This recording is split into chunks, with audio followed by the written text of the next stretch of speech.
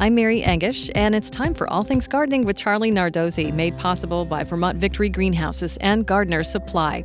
Hey there, Charlie. Hi, Mary. So way back in November of 2019, when we did one of our very first All Things Gardening episodes, you brought me one of these for my desk. It grew, it blossomed with like zero input from me. Amaryllis can make a great present, especially for an office desk or a dorm room. Yeah, everyone knows about amaryllis, of course, because it is the holiday flower that we're all familiar with. And this is a relatively new phenomenon where the Dutch breeders decided that if we put wax around the amaryllis bulb and put a little pedestal in the bottom so it stands up, it'll actually still grow and bloom. And that way people don't have to worry about watering it or putting it on the soil and getting a mess on the table or any of that kind of stuff.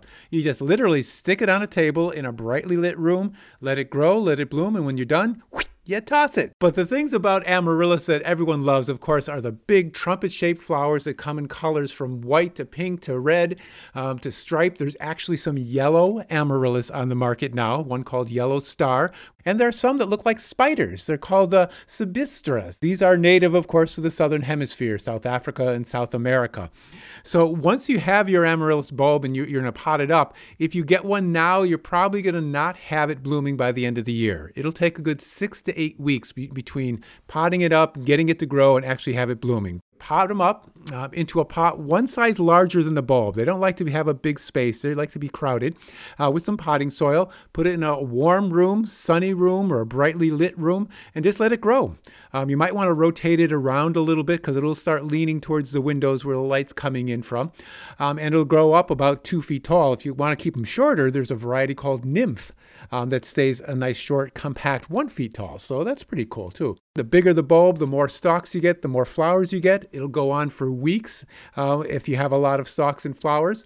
Once the flower stalks are done, cut those back, but leave the leaves. Grow it as a house plant. In the summer, put it outside, water it, fertilize it in a partly shady area. Bring it in September, cut all the foliage off, stop watering it, putting it in a dark, cool place for about 6 weeks. Then bring it back up next November, and you'll have it again for next year. That's how great amaryllis are. Awesome. Okay, couple questions. The first one from Kathy in Orford, New Hampshire. Kathy writes, I have a Calamandan orange tree. It's about 3 feet tall in a pot, and we move it out onto the deck in the summer and then indoors in winter, where it does well in front of the east-facing sliding glass door. But in the last year or so, it's grown a fairly dense moss on top of the dirt in the pot. What might that be? Well, it's great you're growing a Calamandan, Kathy. Beautiful trees to have as an indoor citrus plant. And the reason that moss is there is probably because the plant needs repotting. What'll happen with potting soil is that it compresses and condenses over time if you haven't changed it up in a number of years.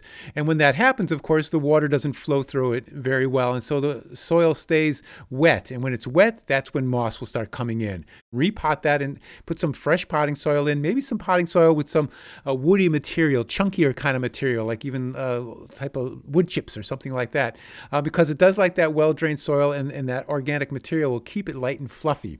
As far as getting bigger Calamandan oranges, fertilize it. And that's something you would do in the spring, not now. Next question from Laura in Gaysville. Laura writes, I have a beech tree. It's about 15 years old. It's not huge, but we plan to move it this fall and didn't get to it yet. Would you suggest we wait until early spring?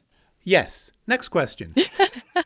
The second question about a truckload of ox manure that they get delivered in the fall. They use it late in the summer to improve the soil, but by the time they get to the pile, it's full of weeds and the roots are impossible to completely get out. Well, you could cover it whenever you take that tarp off. If the weeds are caused by seeds, as opposed to plant roots, for example, then you're going to get that big flush of weeds. So let the weeds come through with a hay or a fork or something and kill them all and mix up the soil. That'll kill them. Do that 2 or 3 times and you'll kill off a lot of those weed seeds that are in that pile. Visit vermontpublic.org, search All Things Gardening, submit your question there, and listen back to this wherever you listen to podcasts. Thanks, Charlie. You're welcome, Mary, and I'll be seeing you in the garden.